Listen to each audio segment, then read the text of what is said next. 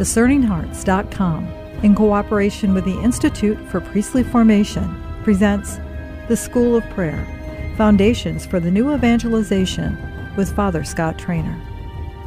Father Traynor serves as the rector of St. John Vianney Theological Seminary in Denver, Colorado. He has been an instructor and spiritual director for many of the programs at the Institute for Priestly Formation. He is a retreat master and spiritual director who has traveled the country as a speaker for various conferences, diocesan gatherings, and national conferences. He is the author of The Parish as a School of Prayer, Foundation for the New Evangelization, on which this series is based. The School of Prayer, Foundations for the New Evangelization with Father Scott Traynor. I'm your host, Chris McGregor. Father Scott, thank you so much for joining us. Oh, you're welcome. It's great to be here. Thank you. You've taken us on an incredible journey into our prayer lives and that encounter with the love of Jesus within our hearts and within his heart. It's a remarkable encounter that God is waiting to have with us, isn't it? It is. I just, again and again, the joy of learning and discovering the scope of God's desire to be with us, to have an intimate relationship with us every day, far beyond all we can ask or imagine. And I was thinking about that, I say that a lot, like God wants an intimate relationship with us. Mm-hmm. And one time a person asked me, well, how would you describe intimacy? Right? Mm-hmm. And so this is how I responded. If I have an intimate relationship with you, I know some things about you. I know how you think, I can think of a situation and knowing you in an intimate relationship. I know how you think through things. I know how you see things. I know how you look at situations. So I know how you think. And I know how you're feeling. You can imagine a married couple after a couple decades of marriage, and they have to go to the husband's abysmal Christmas party for the company Christmas party, right? A husband who has an intimate knowledge of his wife, from across the room, across a crowded room at a party, can know that moment where he's like, she wants to get out of here. It's like, mm-hmm. Enough, right? And if he's a good husband, he's going to go over and kind of bail her out and make their excuses, and off they go. So if I have an intimate relationship with you, I know how you feel. I can see and perceive what's moving in your heart and your feelings. And I know what you desire. I know what motivates you. I know what you're hoping for, longing for, what your heart is pining for. So I know how you think. I know what you're feeling. I'm familiar with your desires because you've made yourself known to me, and I've attended to that. And very importantly, if we have an intimate relationship, you know that about me because I've chosen to make myself known to you, and I've experienced becoming known by you. So I know you, you know me in that level of our thoughts and our feelings and our desires. So if a total stranger comes up to you, for example, and says, hey, I know what you're thinking, and I know how you feel, and I know what you want, and they're a stranger, that's not an intimate relationship. That's a creepy relationship, mm-hmm. right? Yeah. And so when God invites us into intimacy with himself, he longs for us to freely choose to reveal ourselves to him, to speak to him of what we see, what we're thinking, how we're feeling, and what we want. Mm-hmm. So that we can experience being known by him because we freely made ourselves known to him. God's not going to relate to us as a creeper. He's not just going to come, hey, I know you better than know yourself. Ah. And so that's just so beautiful to me every time I think of it, that God, the creator of the universe, has this real interest in me and with every person I encounter. God is interested in what's going on in their life, what they're thinking, how they feel, what they desire. And as a Christian, if I'm close to the heart of Jesus, that really informs the way I relate to the person. And I don't care whether that's the cashier at the gas station or my brother or my boss or whatever relationship or whatever sphere of activity and whatever level of encounter. If I'm close to the heart of Jesus, I'm going to take real interest in the person before me because Jesus does. And he's placed that person in my path in this moment. And it really changes and goes to work, still a work in progress, changes the way that I see and relate to people. It's a great adventure. In that encounter, one of the great opportunities to walk with him, to journey with him, is given to us in that gift of our imagination. Talk to us about the imagination, and why should that be something we should cherish? Oh, absolutely. Well, a lot of our listeners will be familiar with this form of prayer of Lectio Divina. And a key aspect of Lectio, if I'm reading a narrative passage in the Gospels, is to imagine the scene, the sights, the sounds, the smells, everything that would impact my senses. And as we pray that way, people experience sort of being drawn into that moment of Jesus's life and it coming alive in a whole new fullness and tangible reality. Well, everything you and I know, we know through our physical senses. We saw it, we tasted it, we smelled it, we heard it, we felt it, right? And that's true if I have a teacher, if I'm reading, if I'm just learning through life experience. Everything I know comes to me through my physical senses. Well, in relationship with God, God wants us to know him. I can't be intimate with the one I don't know. And so he makes himself known to us. And so scripture says, for example, taste and see the goodness of the Lord. Well, how can I do that? I mean, is God a scratch and sniff God? Can I, the goodness of the Lord? Of course not. God is an infinite, eternal spirit. Pure spirits do not register in our physical senses. And yet, God intends for us and makes us capable of coming to know him. So in fact, our physical senses have spiritual counterparts. So if you read in Augustine's Confessions, late have I loved you, O beauty ever ancient, ever new. If you read that part of the Confessions, he talks how God flashed and shone and broke through his blindness, And it's a beautiful litany of the activation of Augustine's spiritual senses. So our physical senses have spiritual counterparts. And our spiritual senses, like our physical senses, have their proper object. So if my physical senses, my sight is attuned to light, my hearing to sound, my touch, my sense of touch to texture, my sense of smell to odor, my sense of taste to flavors. So each sense has a proper object in my physical senses. So too do our spiritual senses have their proper object, namely the spiritual dimension of reality. And the information, the reality that impacts my spiritual senses, spiritual reality impacting my spiritual senses, that information is collected and synthesized in Christian imagination. Okay? So when we're invited to meditate on the baptism of Jesus, right? And I'm praying and imagining that moment as Jesus comes out of the water and hears the Father saying, "You are my beloved Son, with you I'm well pleased." And let's say as I'm praying that, I have a real felt sense of the Father's love for me. So the big question that people always have when I'm praying, like, well, is that real or did I just make that up? Is it just because I'm imagining this that I'm just sort of talking myself into it, or is that a real experience?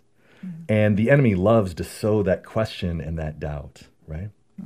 Well, there's a couple ways to know the difference between encountering spiritual reality in our Christian imagination versus fantasy. And so here we have a kind of language problem, because if I say, hey, I have an imaginary friend, what does that mean? It means that this friend is not real, right? That's the way we commonly use that word. But actually, if we want to be, for the purposes of our conversation, that should actually be my fantasy friend or my fantastic friend, right? Sure. Fantasy is something that we make up that has no grounding in reality. Okay? The engagement of Christian imagination is different. It's rooted in reality, and it's spiritual reality registering in my spiritual senses. So you're with me so far? I don't want to get too complex. Okay, so here we go. And so there's a way to tell the difference between, well, is this just fantasy? Am I just making this up? Or is this really my perception of spiritual reality through my spiritual senses? And there's a couple keys. First of all is the nature of the effect. So if I'm watching a scary movie, I'm watching The Shining, right? that movie is going to have an effect on me. In fact, this was the last scary movie I ever watched. And I was studying in Rome at the time at the North American College. And it was during Christmas break. And there were about 5 of us in this giant building made for 200, long corridors, lots of doors. And there's a creepy scene with these little ghost girls in The Shining in such a corridor, right? And I'm telling you, when I was watching that movie, at a certain point, if someone would have come up behind me and gone, boo, I would have been on the ceiling like, ah, because the movie's having an effect. Sure. But of course, the movie's not based in reality. It's fantasy. And a hallmark of fantasy is that when we stop engaging in the fantasy, the effect that it has on us evaporates. Because there's not a reality that's affecting us. It's just fantasy. And so once the lights are turned on and there's more people in the room and whatever, and someone comes up and says, boo, guess what? I'm not scared. Okay. So that's a hallmark of fantasy. Christian imagination, because our Christian imagination is translating spiritual reality into a way that makes sense to me. The effect that that spiritual reality has on me, that I'm perceiving through Christian imagination, remains beyond the time that I'm engaging my Christian imagination. So like I said, I'm praying with the baptism of Jesus. I have that felt sense of the Father's love for me as I'm meditating and imagining this moment of Jesus's life.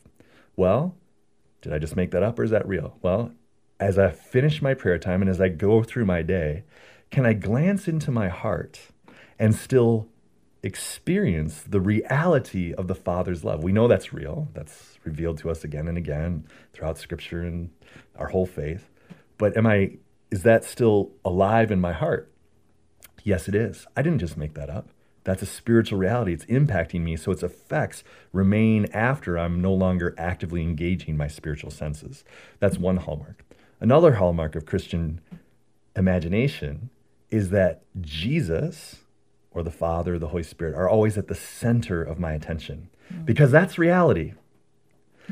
Jesus Christ, who is with us at every moment, as he promises, is the most real person in the room at every moment. When I'm living, as I'm sad to say I do many moments of my day, as if that wasn't the case, I've actually left reality and moved into fantasy. When I'm living in any moment of my life without the recognition that Jesus is with me and is the center and author of the reality that I'm experiencing. He's the most real person in the room, and he's responsible for all of created reality that I'm encountering in that moment. I'm unhinged from reality if I don't recognize that. And most of us spend a lot of time living in a mildly fantasy existence because we don't attend to that truth that Jesus is at the center of every moment. So when I'm praying, when my attention is drawn to the presence and activity of God, that is a hallmark that I'm entering deeply into reality through the gift of my spiritual senses summed up in Christian imagination. So God created us to come to know through sensory information. And he wants us to know the fullness of reality, not only material created reality, but also spiritual reality. Himself as an infinite eternal spirit, the reality of angels and demons, pure spirits who are around us, and the reality of the other human spirits in the people that we encounter every day. So I'm convinced, for example, we talk about women's intuition, right? This is a particular gift in the feminine genius to be attentive to what's going on in the heart or the spirit of people around them. This is really real. This happens. And if you try to pin down if you have this intuition, a woman has a good intuition about someone or a situation, well, how do you know? She's never going to be able to describe, well, I saw this and I heard this and this is what it's not something that's working through our physical senses. It's a spiritual awareness of a spiritual reality. What's going on in the heart of this other person? So one way I sum up the gift of Christian imagination is that if I want to live in reality, I actually have to imagine what's right in front of me, because I'm seeing and hearing the physical part of creation if I'm paying attention. But there's a whole other dimension of reality, and it's actually the more real dimension of reality, because creation is passing away. We wait a new heavens and a new earth. But spiritual realities are immortal. They are never passing away. It's actually the more enduring and more real part of reality. So if I want to live in touch with reality, I have to imagine what's right in front of me in this sense of Christian imagination. It's so important what you're telling us, because we even make a point of professing that as a part of our credo, as a part of our creed and identifier of who we are, that we believe in things visible and invisible. Yes, absolutely. And we're made to live lives of faith, fully engaged with the fullness of reality. God as the author of all reality and everything that he's created, visible and invisible. Now, in that engagement in the imagination, would we call that the contemplative nature, the contemplative type of prayer? Yeah, if we're going to use this word, and it's an accurate word, we have to make a distinction between what St. Ignatius means by contemplation in the spiritual exercises and the Carmelite tradition of contemplation, because they use the same word, but in different ways. So in the Carmelite tradition, what Ignatius calls contemplation, Carmelites would call meditation or mental prayer, okay? So this is really important so people don't get confused by the terminology. So different traditions using the same word in slightly different ways. So in the spiritual exercises, when Ignatius invites us to contemplation, he gives us simple instructions, like I'm going to imagine the scene, like if it's a narrative passage in scriptures, so I'm praying through the life of Jesus. I'm going to imagine the scene, I'm going to look at the people, I'm going to listen to what they say, and I'm going to notice what they do. So you can hear that activity of paying attention through the senses of what's transpiring in this moment of Jesus's life recorded in the Gospels, okay? And Ignatius knows, and generations, centuries of lived experience confirm that if I'll engage my spiritual senses, I'm engaging reality. Like this moment, the healing of Bartimaeus or the raising of Lazarus from the dead. Like these are actual, real moments that happened 2,000 years ago. And by the gift of our Christian baptism, this is so exciting to me, by the realism of our baptism is that we are baptized into Christ. So that by God's grace, Jesus invites us to live and share and participate in every moment of his life, even as in the incarnation, he has entered into every moment of our life. And that mutual sharing of lives is the nature of intimacy with Jesus. Jesus invites us to experience what he experiences with him, in union with him, in every moment of his life. And Jesus is present to us and waits for us to welcome him into every moment of our life. So, as a parish priest, I've had the great blessing for 9 years now to direct seminarians, priests, and religious in the spiritual exercises of St. Ignatius as they're entering into these Ignatian contemplations in the life of Jesus. And this dynamic of being drawn more intimately into the experiences of Jesus's life with him and discovering Jesus's desire and saying a greater yes to in allowing Jesus to reveal his presence with them in every moment of their life, that is the radical transforming power of God that people encounter as they make their good spiritual exercises in the 30-day retreat. It's beautiful. And this happens for people who don't have time to make the 30-day retreat daily in their daily hours of prayer, if they go away for a little 3-day retreat weekend, all the time. This isn't just reserved for the rarefied environment of the spiritual exercises of St. Ignatius. This is what God desires. I want you to share every moment of my life, Jesus says to us. I want you to experience my being with you in every moment of your life. And Christian imagination, this contemplative attitude to imagine reality, the fullness of reality, is the way that we're drawn into that gift. If you could talk to us, too, about that theological dimension concerning grace, in that when you have that type of encounter in contemplation, that, say, if you're a grandmother and you're sitting with your rosary and you're praying that sorrowful mystery of the at the crucifixion, or if you're someone who is doing the Stations of the Cross and you have that moment of encountering him, what type of grace are we receiving at that time? Well, when I was taking my theology classes in Rome, we had in our class on grace, we had a German professor named Father Karl Becker. He's a Jesuit priest. It was an amazing class, but it was very ordered, right? So we had classes Monday, Wednesday, and Friday, and 13 weeks of class. So we had 13 thesis statements about what is grace, right? And Monday, with the first thesis, it would be scripture, and then tradition, and then the magisterium of the church. And then Monday, Wednesday, Friday, scripture, tradition, magisterium. It was a very ordered class. It was amazing. And one of his thesis statements about grace is this: grace is a Christiform participation in divine life. So we were talking about this in one of our earlier conversations, that through Jesus and with Jesus and in him, we are ushered into the infinite eternal communion of love of the Father and the Son and the Holy Spirit.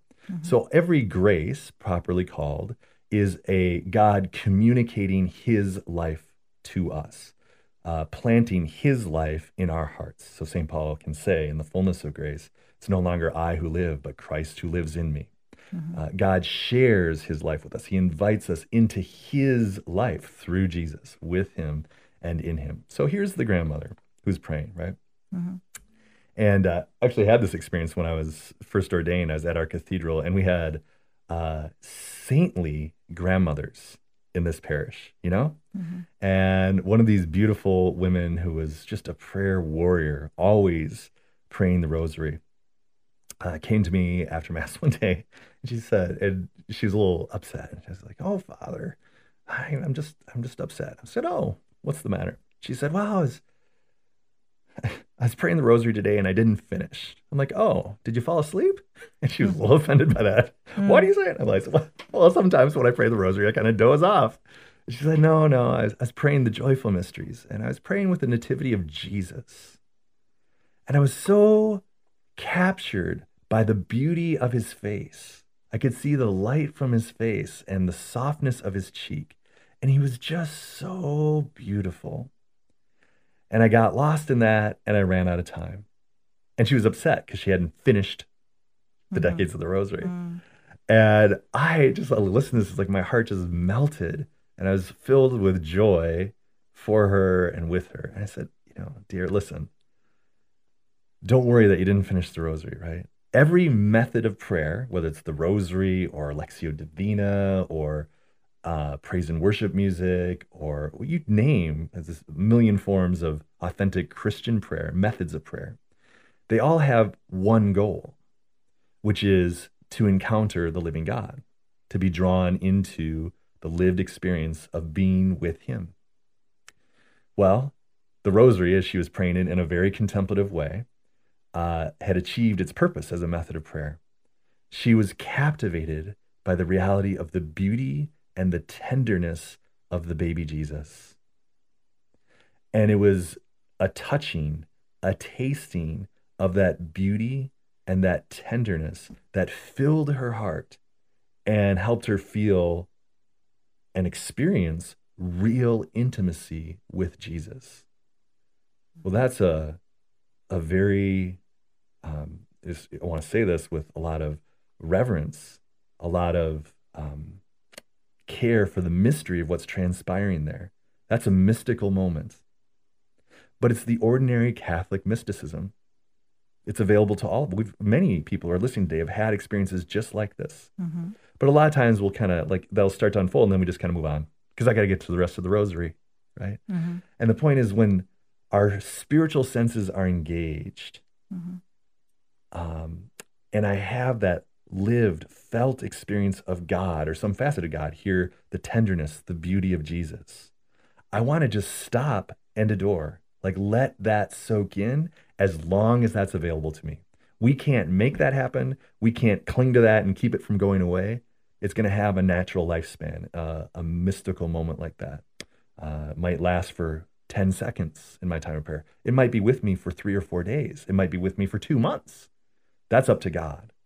But it's a beautiful moment to be reverenced, and savored as long as it's available. So just let the beads go aside, be captivated by the radiance of Jesus's face and the feeling of the softness, the tenderness of his cheek as you're imagining holding him there at the manger, right? And we can multiply an example like that a million times over for the kinds of things that happen when people show up and actually just take time to pray. It's not a reward for right behavior. It's just purely a gift of God who wants to draw us into intimacy with himself. And he does through the activation of our spiritual senses in imaginative or Ignatian contemplative prayer.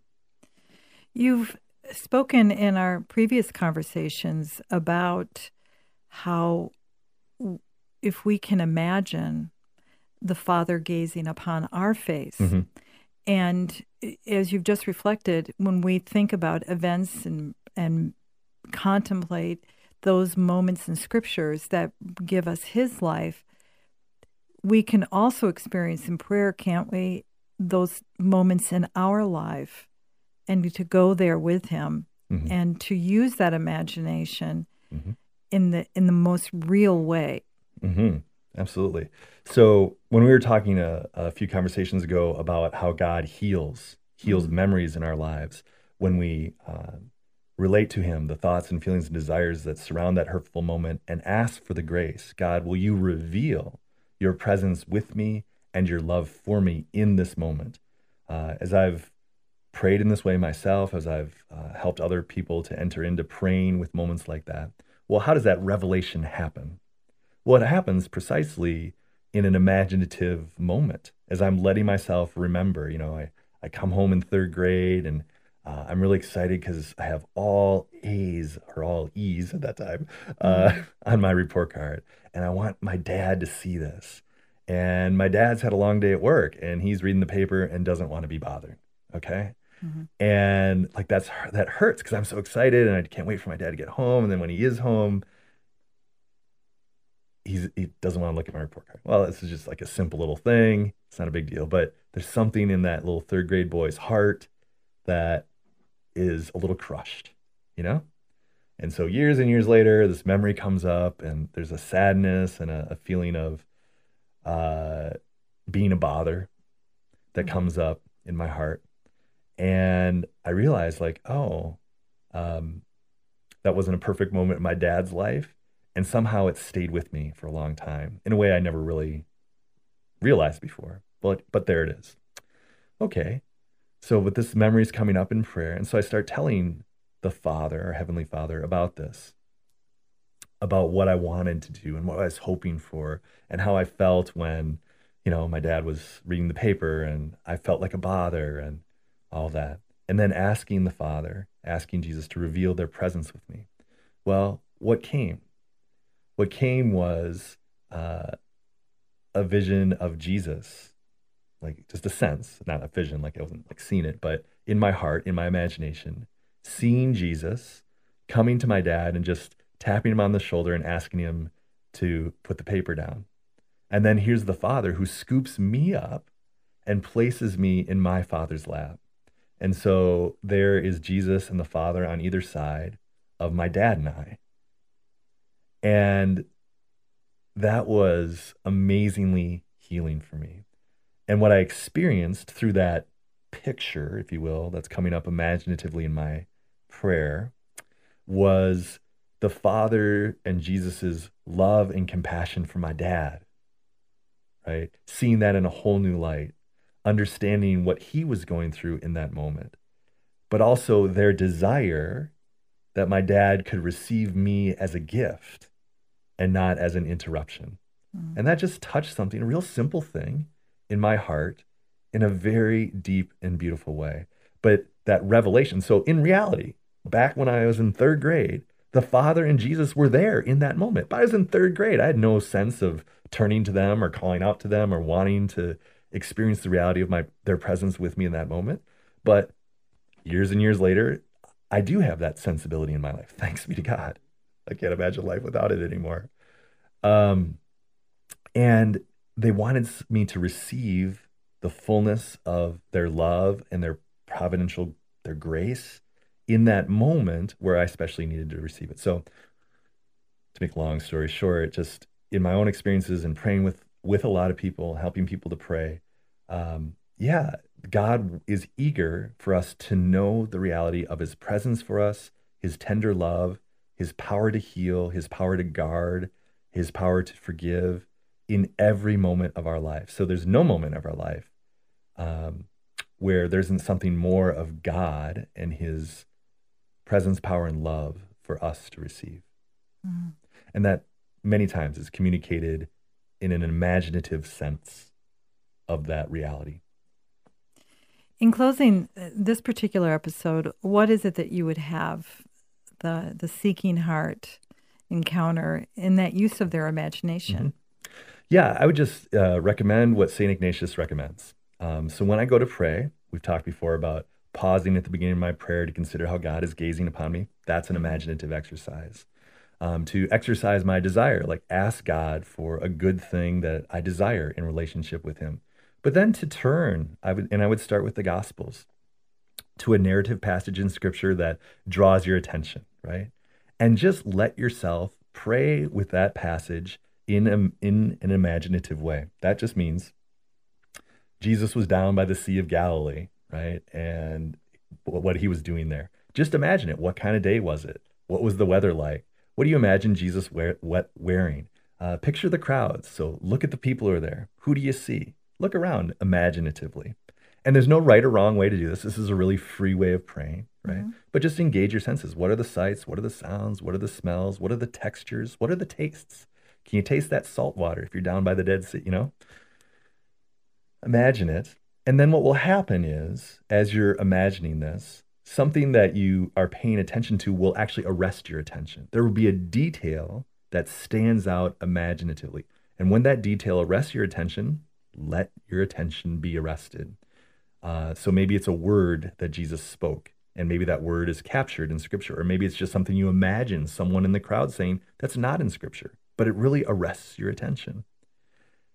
Let your attention be arrested, and then notice around that point that's arrested your attention, there will be a swirling of thoughts and feelings and desires, and maybe some memories from your own life. And whatever stirs in your heart when your attention is arrested by some imaginative detail, take the time to tell God all about that. Just that simple habit that I've just described will help everyone who's listening today experience a great deepening of intimacy and lived experience with God in their daily prayer. Great. Thank you so much, Father Scott. You're welcome. You've been listening to The School of Prayer, Foundations for the New Evangelization with Father Scott Trainer. To hear and or to download this episode, along with many others, go to discerninghearts.com. This has been a production of discerninghearts.com in cooperation with the Institute for Priestly Formation. I'm your host, Chris McGregor. Join us next time for The School of Prayer, Foundations for the New Evangelization with Father Scott Trainer.